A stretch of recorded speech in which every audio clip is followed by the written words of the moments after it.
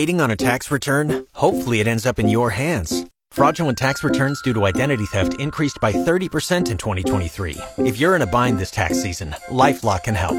Our U.S.-based restoration specialists are experts dedicated to helping solve your identity theft issues. And all LifeLock plans are backed by the $1 Million Protection Package. So we'll reimburse you up to the limits of your plan if you lose money due to identity theft. Help protect your information this tax season with LifeLock. Save up to 25% your first year at LifeLock.com/aware.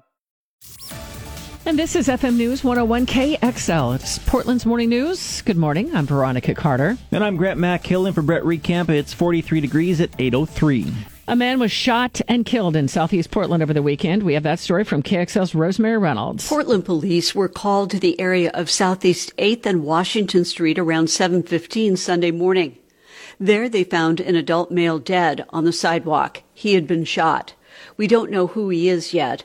Police continue to investigate. They say the suspect left the scene, and if anyone witnessed the shooting, they need to hear from you. This shooting would make the 22nd homicide of the year in the Rose City.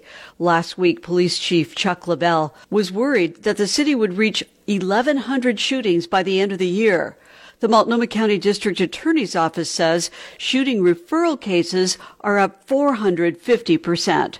Rosemary Reynolds, FM News 101. A horrific tragedy in East Portland, as KXL's Annette Newell reports. Police are still trying to piece together why a man in a wheelchair was run over and killed. What they do know is they found 59-year-old Raymond McWilliams dead near the intersection of Northeast Vancouver Way and Gertz Road just before 9 Friday night. He'd been using a motorized wheelchair. Police do not know whether the driver of the tractor-trailer that hit him is aware of the death or the accident. They believe McWilliams was riding the wheelchair on a sidewalk when a wheel slipped off the curb, so he fell into the road just as the semi was passing, going under the wheels. The driver did not remain at the scene. Portland police are trying to find anyone who was driving along the stretch of road around 8:50 p.m. Friday and has information about exactly what led to McWilliams' death. Annette Newell, FM News 101. Crews responded to a fire at a Beaverton apartment complex that destroyed 2 units. People driving along Allen Boulevard spotted flames and dark gray smoke coming from the fourplex building off Menlo Drive at about 8:30 last night. Tualatin Valley Fire and Rescue says it started in one apartment that spread to another. No one was inside. Investigators working on figuring out how the fire started. The Salem City Council will appoint a new councilor today. The appointment will serve West Salem for the rest of the year. Longtime councilor Jim Lewis resigned in February. The 4 finalists will be interviewed tonight before a successor is chosen. A truck full of medical supplies and equipment is leaving the Pacific Northwest heading for Ukraine. Volunteers at Southtown Rotary Club in Eugene have been collecting surplus supplies from hospitals for over 10 years to send to developing countries. A nurse in Portland contacted Auburn about the possibility of sending medical supplies to Poland, then transfer to Ukraine.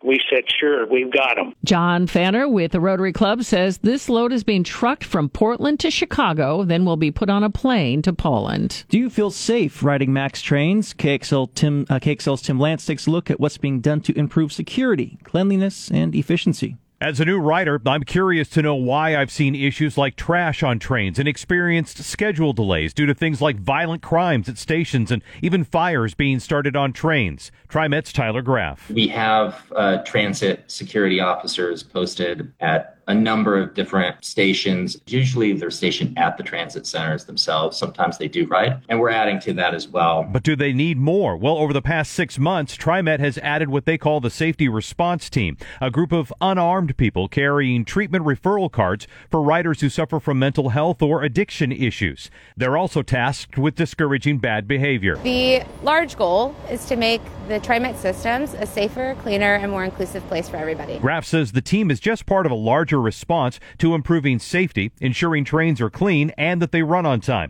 But he wasn't specific about how long that effort's going to take. Tim Lance, FM News 101. Well, it's spring break in Oregon, and of course that means a mixed bag of weather. Joining us live is KGW meteorologist Rod Hill. Good morning, Rod. Hey, good morning. Everybody's saying it's raining because it's spring break. Do you think that's the only reason? I'm just thinking Mother Nature said, hey, I want it to rain, so it's raining. Veronica, that's brilliant. And you don't fool Mother Nature. Isn't that the old commercial?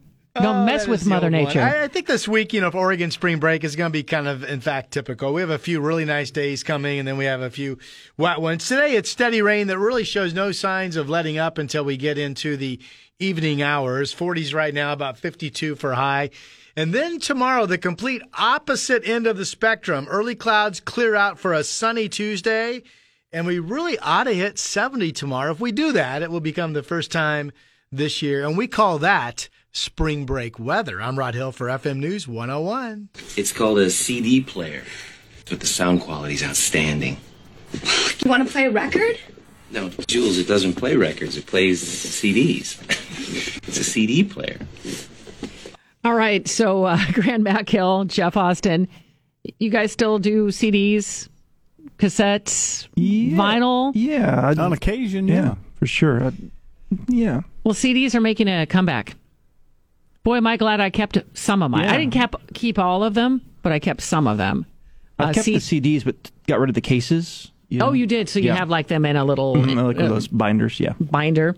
CD sales in the U.S. increased in 2021 for the first time in 17 years. Wow. Yes, because remember vinyl came back. Yes, I bought a bunch of records, yeah. Cassettes tried to come back. I don't know if it was successful or not. But music streaming services like Spotify, Apple, Tidal still say the primary way for people to enjoy their music have been on the rise for the last several years. So in other words, we're still buying the vinyls at a rate of about $1.65 billion last year. I don't know. It seems like everybody I know just gets it on their phones now. Yeah, I like to buy records of my favorite CDs. Mm-hmm. It's weird going, new to old, but, I just bought an Incubus record from 2000, It's kind of cool that some of these bands still produce really multiple ways for you to listen in case you're collectors. They're, because it's hard to imagine, but not everybody has a phone that can play music. Yeah. And it's interesting because the generations are getting into like 80s rock now. Yes. These days. Well, my son, who's in a band, just told me that funky music, like Prince type of music, is starting to come back a little bit. Yeah, it's coming full circle, So nothing is ever new. No originals. Except for you, Jeff Austin. With traffic on the 7s. Here's Jeff. That's just because of my hot dog pizza, isn't it? I never met another person, so you are the original on that.